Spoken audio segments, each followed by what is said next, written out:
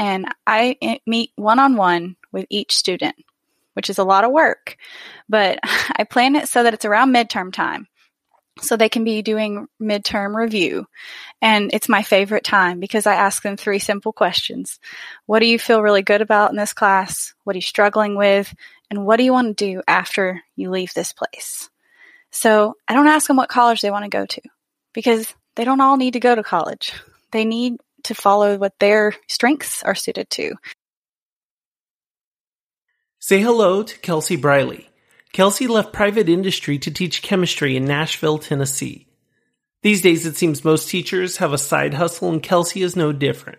In this episode, she talks about how she turned her early experience of teaching chemistry while she scrambled from room to room alongside her students into a social media presence and a side business. With her Instagram handle of Chemistry on a Cart, she humanizes the student-teacher relationship with clear boundaries and markets her website, where she runs a blog and sells complete lessons aimed at high schoolers. And you can find links to all of that in the show notes. Thank you so much for joining me this week and investing your time in Life Behind the Desk.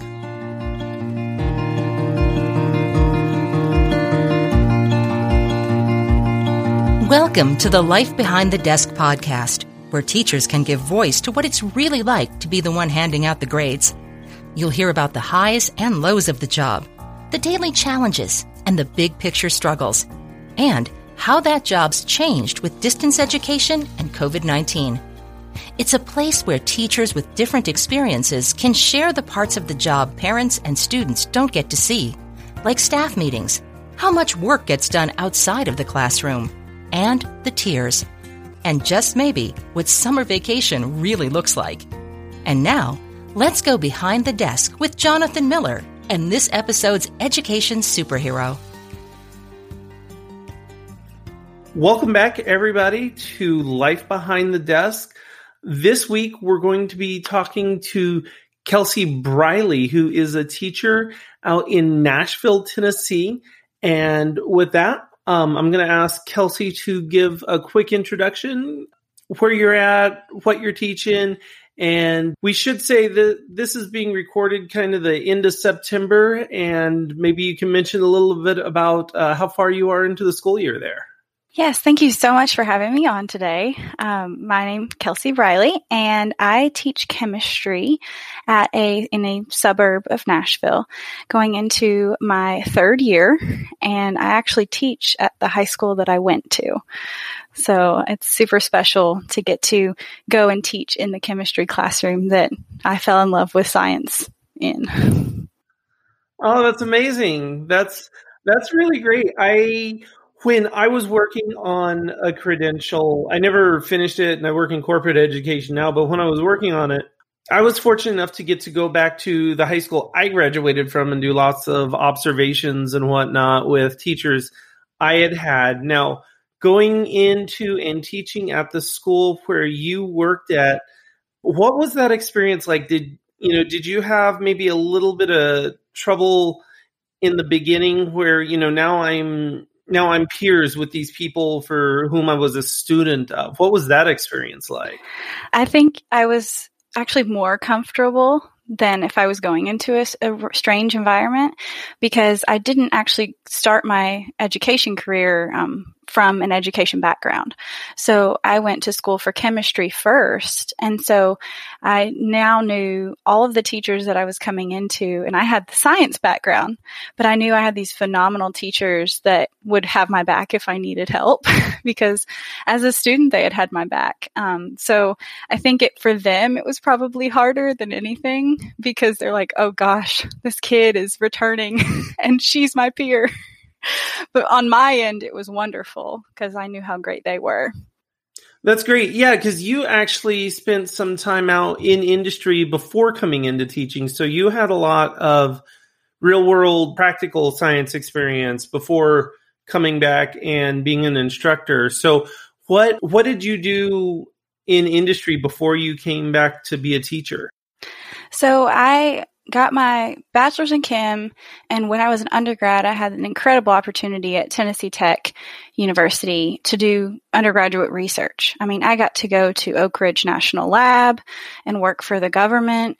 I got to go and do a drug testing lab internship. And so it was an amazing experience. And so I was like, I'm going to go do industry. I'm going to make these, big help with the companies in Nashville. And so I did. I ended up working at a drug testing lab in Nashville that I interned at.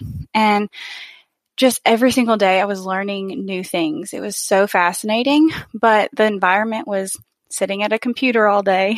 And we know that teaching is not that. So maybe a little bit now, but, not talking to many people and just really diving into data. I mean, I was looking at data and running instruments and some really cool science, but my heart was not there. So after, doing some high school outreach with that company, which super thankful that they allowed that outreach kind of showed me that I'm really excited about these events. Maybe that's where my heart is, not necessarily in the lab setting. So you're working in the industry and doing all this great science. You get to go out and you get to meet these kids and doing this high school outreach, and which meant you'd have to go back to school again to get licensed to teach. And we talk a lot on this show about how that's kind of an individualized thing for everybody. And it depends on, what you're teaching, where you're teaching at, where you're at in your education. So what did that look like for you? You've earned your degree, you're in industry, and then you go back. How did that play out? It was a lot to coordinate, but like you said, it's so individualized. So because I wanted to teach chemistry, there was only one university in my area that I was actually allowed to go to that had the credentials for the chemistry certification. And so I was able to start teaching before I had stepped in a teaching classroom. I had never had any hours of education instruction until I was already a month into my first teaching job. So I start day one and I have 3 weeks before I'll be told, hey, classroom management is a thing. And all of these things that you get as a teaching background. So I had to do night classes 2 to 3 times a week during my first year of teaching. Oh my gosh. Yeah.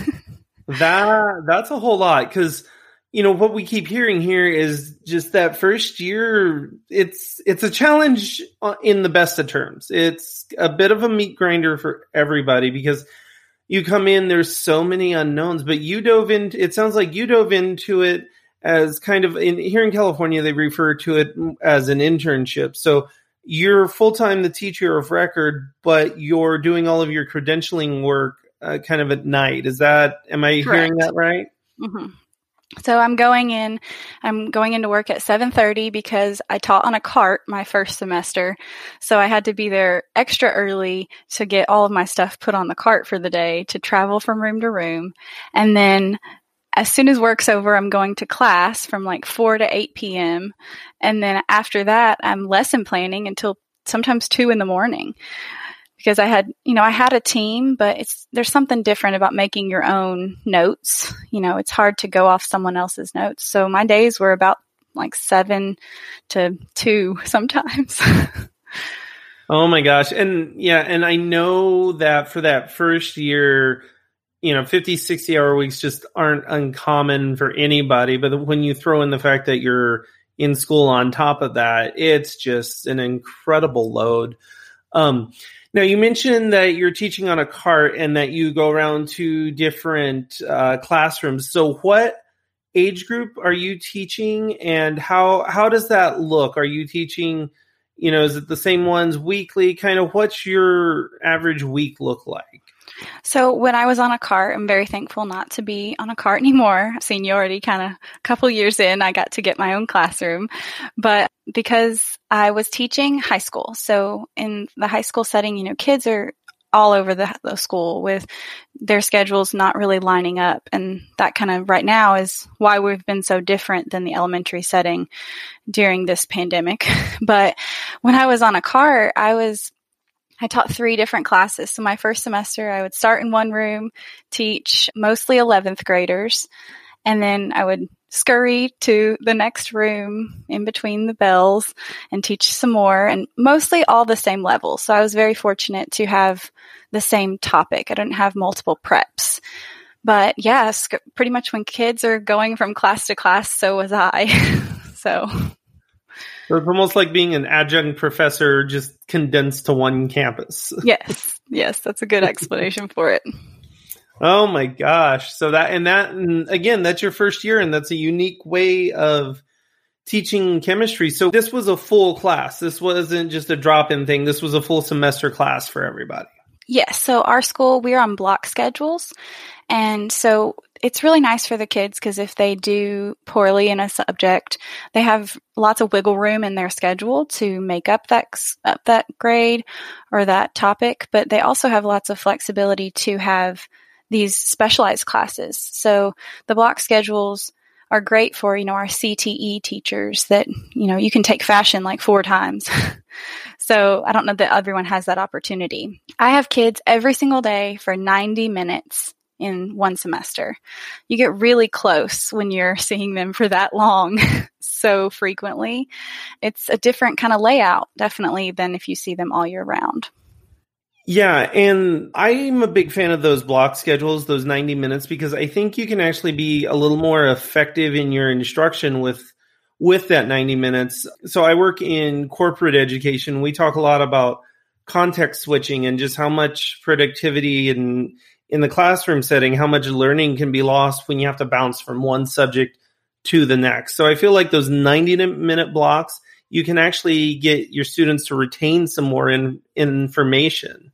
Yeah, I agree. I also like that I don't ever feel rushed. I mean, if anything, I'm having to make sure I've got enough content to present for 90 minutes. Yeah, that's, I experienced that quite a bit in a corporate classroom. One of the women that I worked with that was just this wonderful mentor named Marcia Slaybaugh. I learned so much from her traveling around the country, and we were training these DoD people, and she would continually remind me, you have to practice your gift of gab. You have to learn how to talk more about the same subject. Definitely. I also like it because it's like, 3 chunks of 30 minutes. And so I can kind of lecture the first 30 minutes, do a group activity that second 30, and then set them on their own to really apply it individually that last 30. So I've gotten pretty comfortable with the 90. Yeah, that's great. And then there's no loss, the next day where, in a different model, you might have to lecture one day, do the project the next, and you kind of lose something over that day. So you mentioned your first year you were teaching chemistry on a cart, which is actually the name of your Instagram feed, and which, by the way, is a lot of fun to follow. So you do have a great social media presence, and you do have a lot of curriculum and projects and a few other things going outside of teaching. Do you want to take a minute and maybe tell us some about that? Absolutely. That has really, a lot of teachers have a side hustle. And so I started my Instagram to kind of show what it's like to be on a cart. And before it was ever something I was going to try and move into a business. And I really just wanted to show people how you can be successful on a cart. And by the second semester, I feel like I had really figured it out. I'd figured out what to put on there for each class and what you don't need on there, things like that. And then it evolved because I realized I was doing things a little bit different than a lot of teachers. I think coming from the science background, I had some different ideas about games and different group activities that I wasn't seeing out there. And so that's when I started creating products. I started realizing that I could make something that students around the country could use. And that was such a powerful thing to me. And I'm like, I can have an impact beyond just my students. And so I started, making stuff that I could share. Yeah. And also that opens it up to other instructors to use as well. And maybe, instructors where schools don't have such a robust offering, they can maybe bring in a little bit of, say, chemistry, where otherwise they wouldn't be able to, since you have everything packaged really well. And it seems, even as an English major, it seems really easy to follow. Thank you. Yeah, one of my taglines is engagement beyond the book, because I think if you just follow the book, you can be, you can teach a class that way, but taking it further and really stretching those group activities and creative outlets too for students. Yeah, as a corporate trainer, I've done plenty of just teaching straight out of the material because you have to teach a lot of different stuff. All of the links to your Instagram and everything else, if folks are interested, we will include all of that in the show notes. So please go there and check out Kelsey's work outside of the classroom. So you mentioned real quick these days, I assume you're talking about this pandemic that we're all trying to make our way through the best we can. It seems like with the work you had been doing with this, it seems like you might have been a little bit better equipped to jump on distance learning than other teachers might have been. So if you could go back, to February, March or so last year and kind of talk about what it was like creeping up to where schools started shutting down and sending people home, and how your school handled that, and then how you were able to continue teaching, not having a classroom. Yes. We in Tennessee, we start pretty early. So we actually start beginning of August and we end the end of May. So March 13th, the day that everyone remembers that things changed, was actually the last day before spring break for us. So it kind of fell in a weird time for us compared to everyone. But I was supposed to have a field trip that day. So I had taken a day off.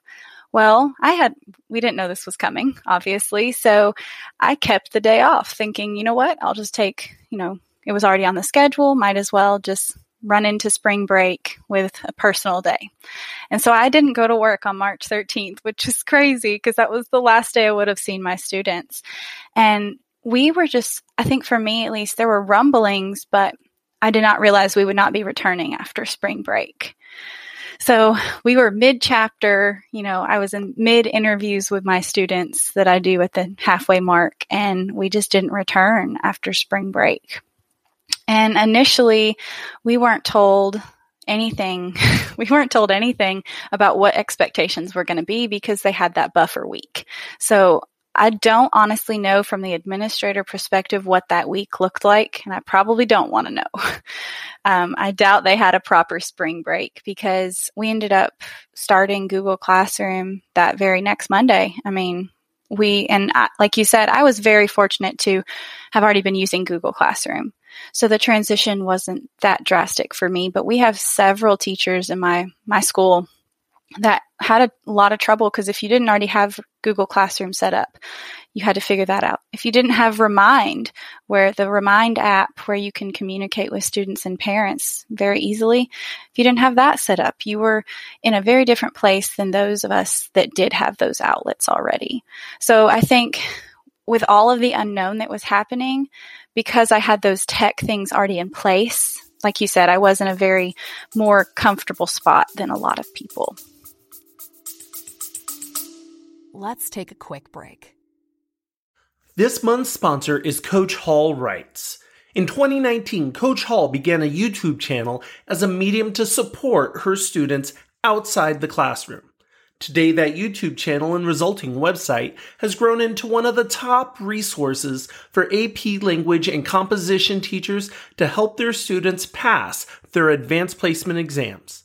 You can learn more at CoachHallWrites.com and explore all of the resources Coach Hall offers. Coach Hall was also an early guest on Life Behind the Desk.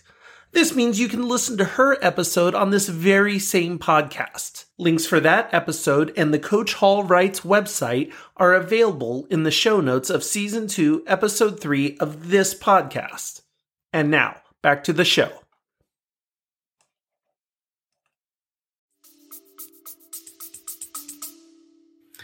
And then the rest of your school year was distance learning, right? Correct. correct. We never returned to the building for that school, like for the 1920 year. But what they decided to do for us, and I'm sure this was handled by everyone very differently, we had enrichment points. So we actually froze student grades as of March 13th. And so anything the students did beyond that was just going to benefit their grade. But on our end, we couldn't just decide if we wanted to post. So we were, using Google Classroom, and I was putting out an activity a day that might maybe take them 15 to 30 minutes. And if they did 3 of the 5 activities, they earned the point for that week.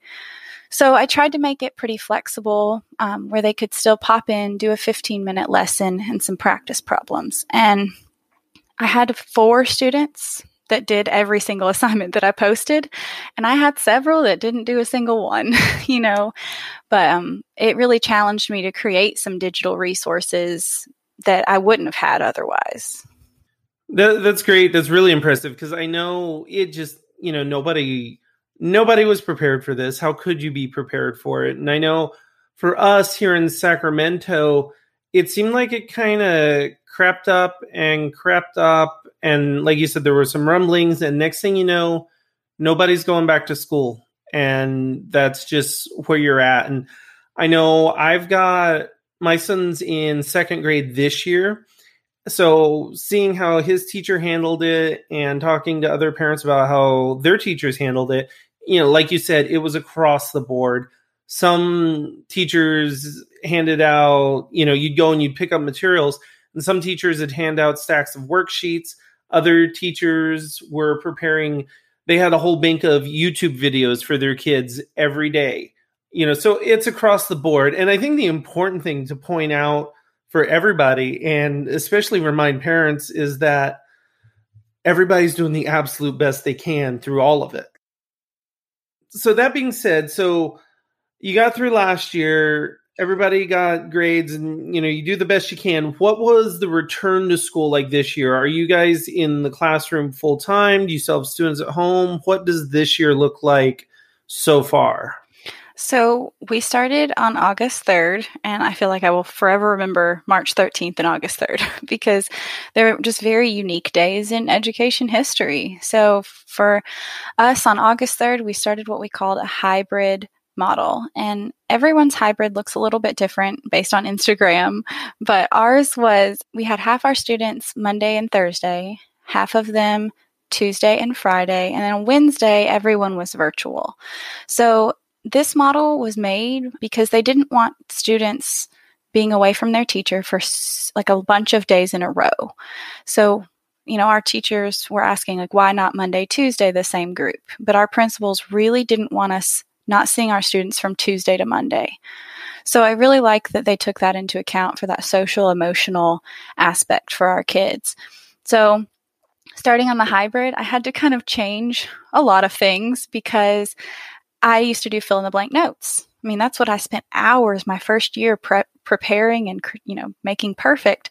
Well, fill in the blank notes don't work if I have to make sure I hand them 4 days worth of fill in the blanks before they leave. And I needed to take one less thing off my plate. So I decided to change from fill in the blanks to PowerPoints, which I was reluctant to do because I really like those fill in the blanks. They don't have to pay attention to everything. But I tried to strategically teach them how to take notes from PowerPoints. So I think that was a valuable way to spend my time in the beginning.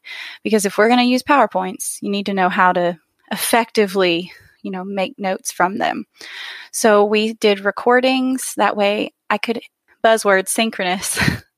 Synchronous. I really wanted to aim for as synchronous as possible, just for my mentality as well and my mental health. So I had the kids at home were watching a recording, and then I was teaching in person for the ones that were there that day.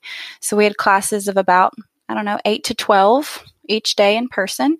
And then I tried to keep as many people on pace with us when they were at home. So when the school year started gearing up, I'm on Facebook, and just having kind of my career goal to start with was teaching, which just kind of didn't work out. But kind of coming up in that world, I still know a whole lot of teachers, and I keep seeing all these memes on Facebook about, say synchronous or asynchronous one more time. And it was a little bit weird for me because I had to stop and I had to think, because working in corporate education and developing e-learning, those are everyday terms. That's just stock and trade in the vernacular. So it was a little bit, like, why are people so annoyed at this? And, I had to stop and think, this is a brand new thing for absolutely every teacher out there.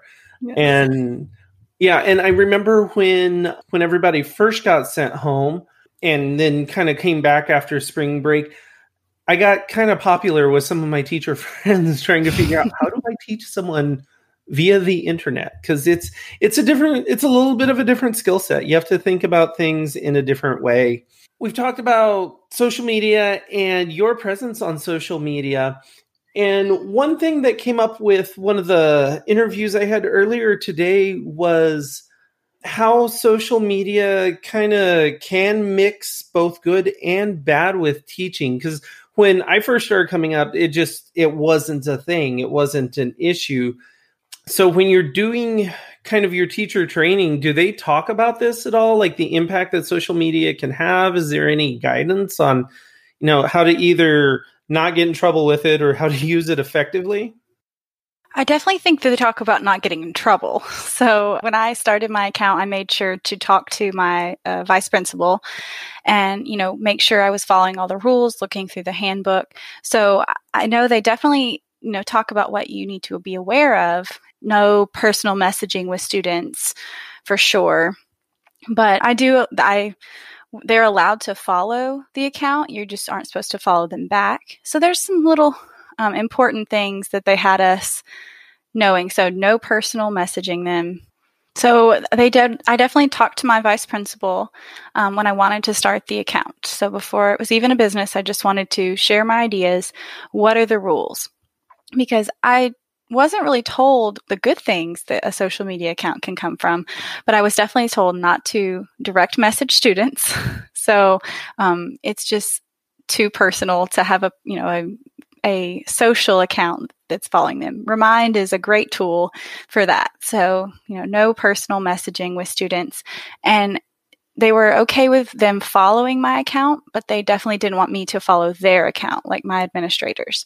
So that has been something I think they were like, okay, on the defense, don't do these things. What I don't think that teachers get told about is what you can do with social media. So I have polls about my students. My students answer polls on my Instagram, and like all these fun things that they can see, like, oh, like she's talking about what we're going to do tomorrow, or she's showing my work. Sometimes I'll take a picture of, like, if they do really beautiful notes, post that picture of their beautiful notes, like, with their permission, and they, get to see, like, wow, she thought a lot of that, to share that with the community. And so there are definitely some, you want to be careful, but there are some positives that can come out of it for sure.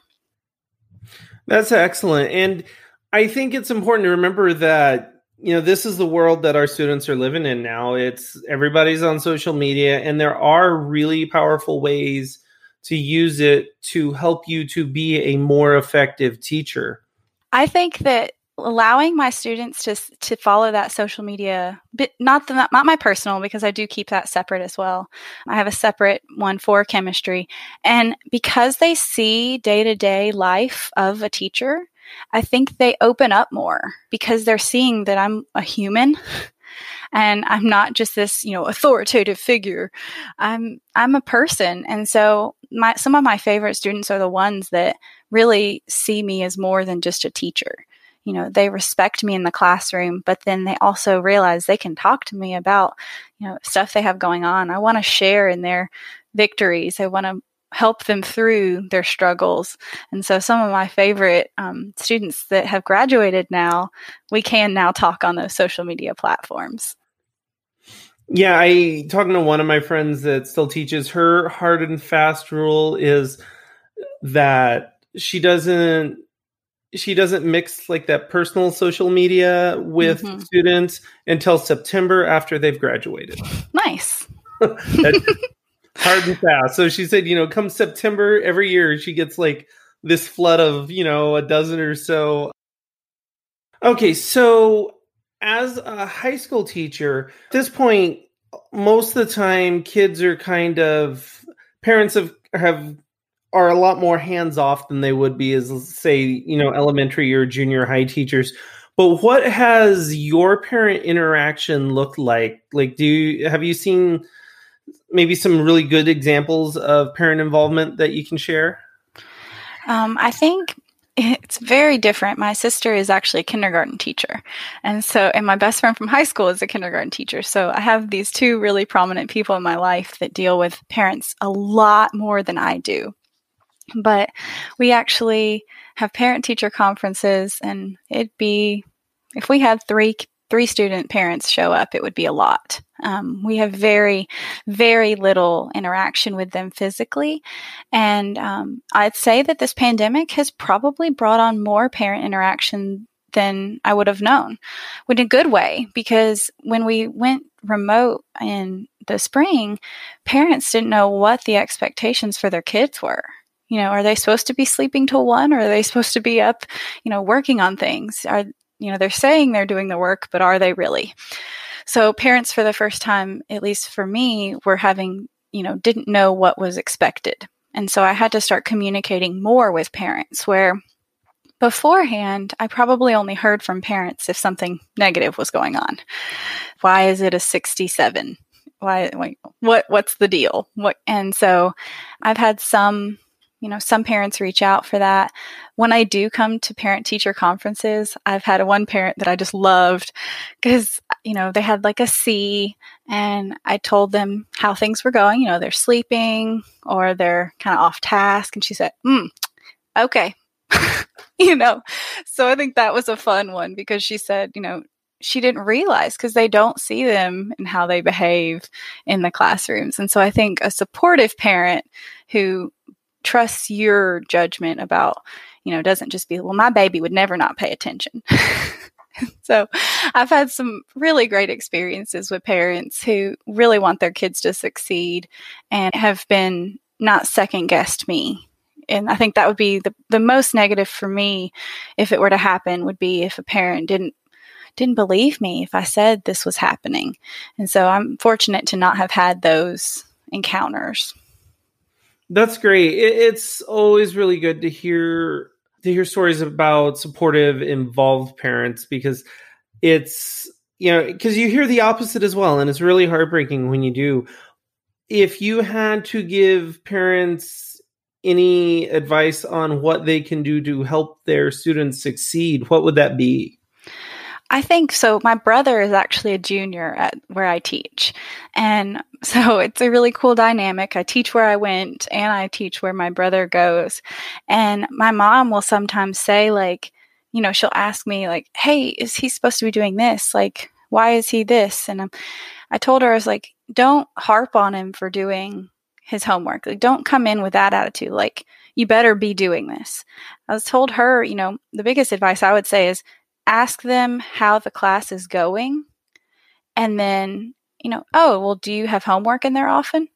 I think if they come at it more like, hey, tell me about your life, then like you better be doing that. And so I think if a parent asked me what they could be doing for their student, I would say, ask them about the class and what the workload looks like.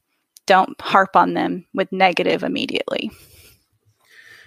Yeah, and I think that kind of harkens back to what we were talking about with, being active on social media where your students can access you, is that, it humanizes everybody involved, especially at this age when they're not little kids anymore. We don't need to hold their hand and put the pencil in their hand. And I think if you allow a kid to have a little more ownership over what they're doing, they'll take it. Like, people rise to expectations. Absolutely. So the parent involvement right now for me is I send out a weekly email.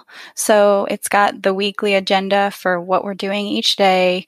And they really seem to like that in the spring. And so I continued it this semester as well. That's great. And then what's that dynamic like with your brother at the school? Because that can't be a common That can't be a common occurrence. Yes, so we were 10 years apart in age. So we were kind of like only children. Like both of us had kind of have the personality of an only child in terms of our household. I have two sisters that grew up in a different household. And that big age gap is kind of fun. So growing up, my friends loved him because he was adorable. And then now it's cool because he actually comes to see me between every single class. Like, he's the sweetest.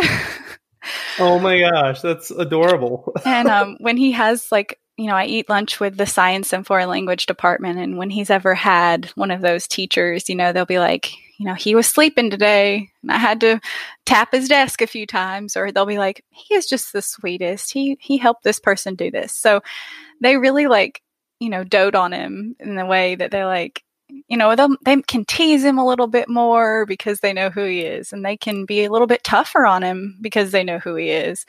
And I'm actually going to have him next semester. we may have to follow up and see how that goes.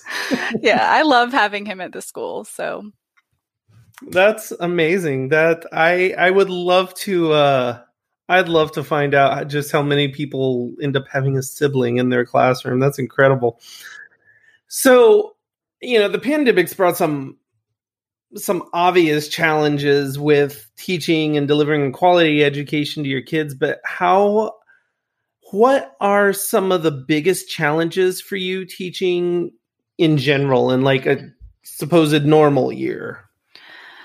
I thought about this one as I was reading through some question prompts, and I really think that having 50 plus kids.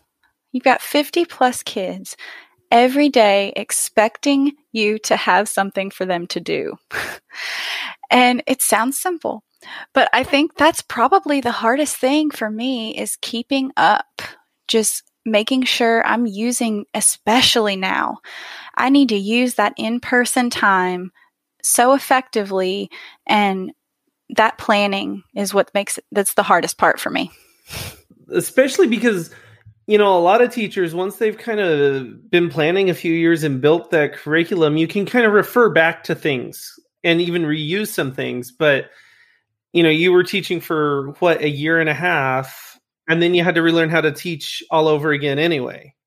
Yeah. And, students absolutely know when you're not prepared. It's absolutely clear. I remember a Spanish teacher. I don't remember what the assignment was, but we hadn't gotten our workbooks or something like that. And she gave us this homework assignment, and I was sitting in the hall at lunch trying to knock it out because it was ridiculous.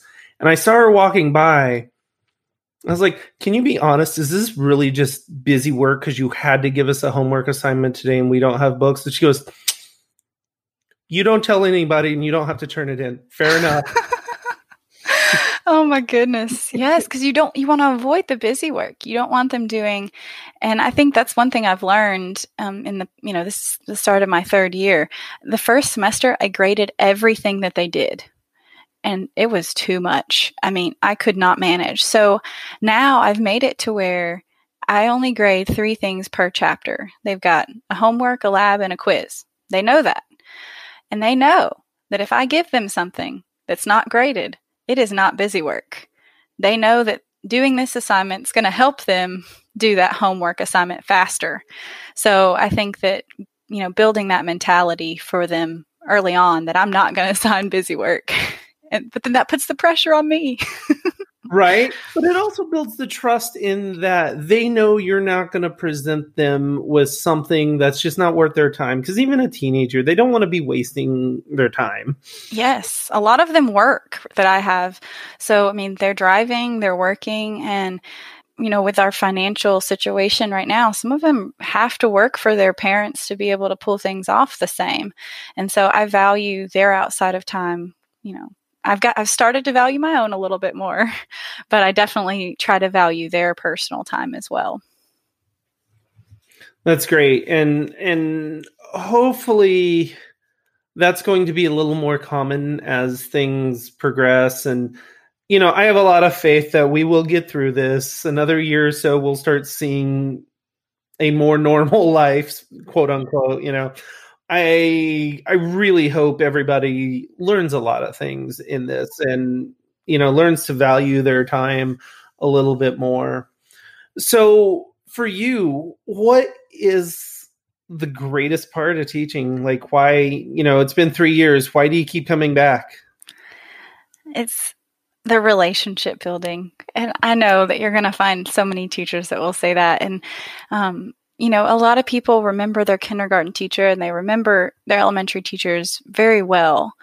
But in the high school level, it's this different bond because they're almost adults. And so I think the relationships we get to build, we're preparing them to go out into the world. And so I take it so seriously. I decided my first semester, I don't even know why I decided this, but at the 9-week mark, because I'm halfway through, we've gotten to know each other. They know we're comfortable. And I meet one-on-one with each student, which is a lot of work. But I plan it so that it's around midterm time, so they can be doing midterm review. And it's my favorite time because I ask them 3 simple questions. What do you feel really good about in this class? What are you struggling with? And what do you want to do after you leave this place? So I don't ask them what college they want to go to because they don't all need to go to college. They need to follow what their strengths are suited to. And so it's the most powerful relationship builder.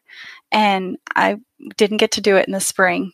It was heartbreaking, but that right there, that's why I keep coming back. I keep coming back because when I get to sit one-on-one with a kid and they tell me they want to go to auto mechanic school, and then we can talk about, well, let's talk about how my class relates to auto mechanics or microbiology. Well, I know it's not exactly chemistry, but let's figure out a way to get you interested and keep you interested with this class while you prepare to move on to the next stage in life.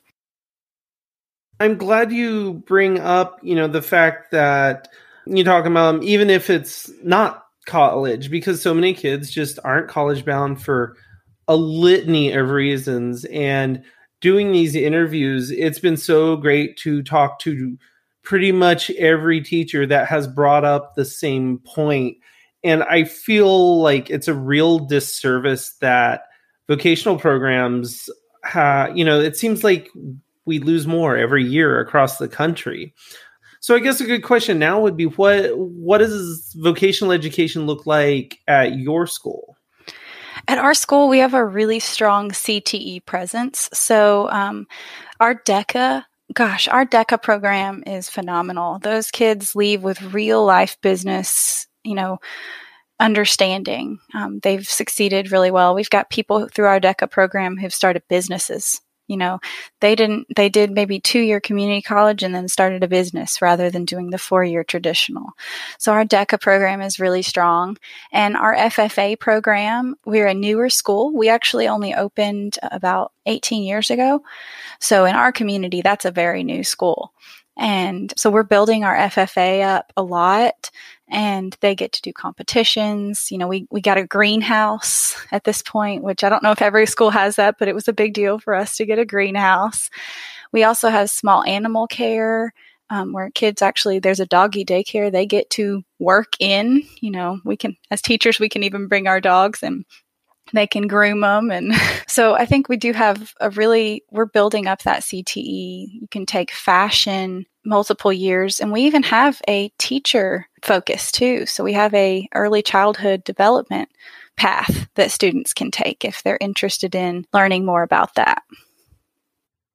That's awesome. That's really good to hear, because I know I've seen a lot of schools around here that the ones that do have some kind of vocational offering, it's great that it's there, but it's certainly, I don't know that it's ubiquitous. It's something I'd like to look into, especially because, I have a kid coming up through this school system, and where he's ADHD, it's hard to tell at 7 years old if a kid's on a college track, but I know from my personal experience, college when you're ADD it's an extra challenge. You came in, you got to teach a year and a half, and then you got to change everything about teaching. And that first year, you were going to school on top of teaching. What does your work-life balance look like? Like, do you feel like you've gotten a little bit better handle on it now? Has it improved, or are you still trying to kind of figure out a healthy work-life balance? When I first started, I was on a teacher, chat room thing, and they were like, "What's your word for the year?" And I was like, "Balance. I really want to find balance." And she straight up said, "It doesn't exist." And I was like, sounded so negative to a new teacher, but it takes work to be balanced, I think. And that's what I'm learning. I'm very thankful to have a husband who will make me stop working. He will look at me and say, "Okay, Kelsey, you need to go watch some mindless television." I think for me, work-life balance, it's not going to just happen. And I didn't know that to begin with. I thought, this is fine. I can do this. But it takes constant mindfulness, being mindful that tonight I don't need to grade papers because I have planning tomorrow to do that. That's another thing that my husband helped me realize, was that it's okay to be stressed at work. And so that was something, I thought if I just work all the time, it's never that bad. But he's like, why don't you make work really high intensity, and then when you get home, you are able to turn it off a little bit more. So work-life balance for me, I've been trying to really plan out my planning period so that I'm not grading papers at home, so that I'm not lesson planning at home as much as possible, and using that time more effectively. And again, block schedule, I've got 90 minutes. You can do a lot with 90 minutes. If you don't go chat with people. So I think I'm going to find, I don't know that it's almost like that happiness thing. Like, happiness is where you are. It's not like in the future, work-life balance it's not this place I'm striving for. It's something you have to every single day, be. Yeah. And in interviewing teachers, I think I'm going to have to get stickers or something made up that say, the best teacher is not the one that works the most hours. Because that's been a common theme in a couple of these interviews. Considering we have a very unique school year ahead of us, have your priorities changed at all? Do you have different priorities going into this new model for this year? Our county actually developed something pretty neat. So because of state testing, we still have all of our state standards, and our county created a document that highlighted the most important standards. And I thought that was a really valuable thing, because we have some students that are fully remote, even though we're in week 7 and we've gone back full-time in person. So we're not even on a hybrid model anymore. But the people that are virtual, if they return, we have to be in the same place that they were. So our county created a really powerful document that shows where you need to be and when, but also, okay, this standard is not as important. If you on a hybrid schedule, we're not going to cover that one. So I think that has helped. I know now to take any fluff that I did have out. We don't need the fluff. And so we've fully returned in person, but that mentality will definitely stick with me. I think I need to make that a regular part of these interviews is, what have you learned that you're going to... one last question. You had that intern kind of model in your training where you were working and going to school at the same time. Is there anything that you wish you would have known before you started that, or maybe some things that you learned in the classroom but were not taught in your training that you really kind of wish they were? I think the program I was in didn't teach classroom management in the first semester. And no, I needed that. I needed that before I started in the classroom. So I had a year of teaching under my belt before I took a classroom management class. And so I just figured it out on my own. And I think being a young teacher, I wasn't straight out of college. I did have some years behind me, but being still pretty young, that would have been the most valuable piece. So I wish I had had some more classroom management experience, or at least, from the book thoughts on classroom management before I stepped in the room, because I have definitely become a more let the students help me figure out how the class is going to go than here's 10 rules and you better remember them. And so I think classroom management, especially on that transitional license, is the thing you need the most, because we prepare. When you come from a chemistry background, you want to make sure your content is great.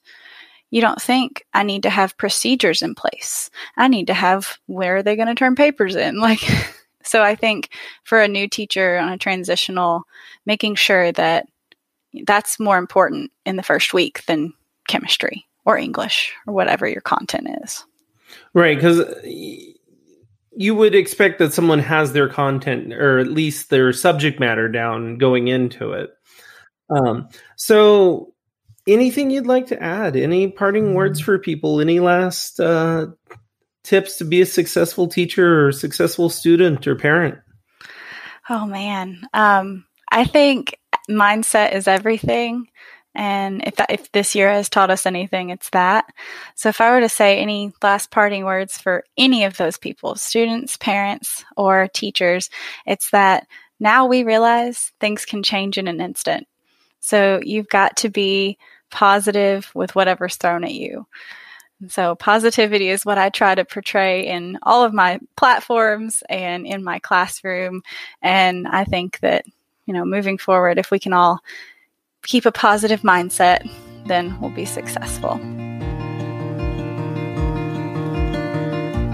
Between the experience of not having her own classroom, shifting gears to teach remotely mid-year, and being prepared for a unique teaching situation this year, Kelsey has learned to pare her teaching down to the essentials, eliminating the fluff and respecting the time her students spend with her in the classroom and on their own. Kelsey does a great job of seeing students as people with goals and ambitions and not just another kid in the classroom. Yes, she is selling materials, but more than making money, her goal is to enhance the lives of her fellow teachers and help them impact their students in a more meaningful way and achieve better educational outcomes. To serve her community. Please take a moment to look at the show notes, where you'll find links to Kelsey's website and Instagram, as well as some information on the groups and terminology mentioned in this episode. If you have a moment, leave a review. It's an easy way to help grow the podcast. As always, thank you for taking time to listen in. I hope you find value in Life Behind the Desk, and I hope it inspires you to look at teachers, teaching, and students just a little bit different. See you next week.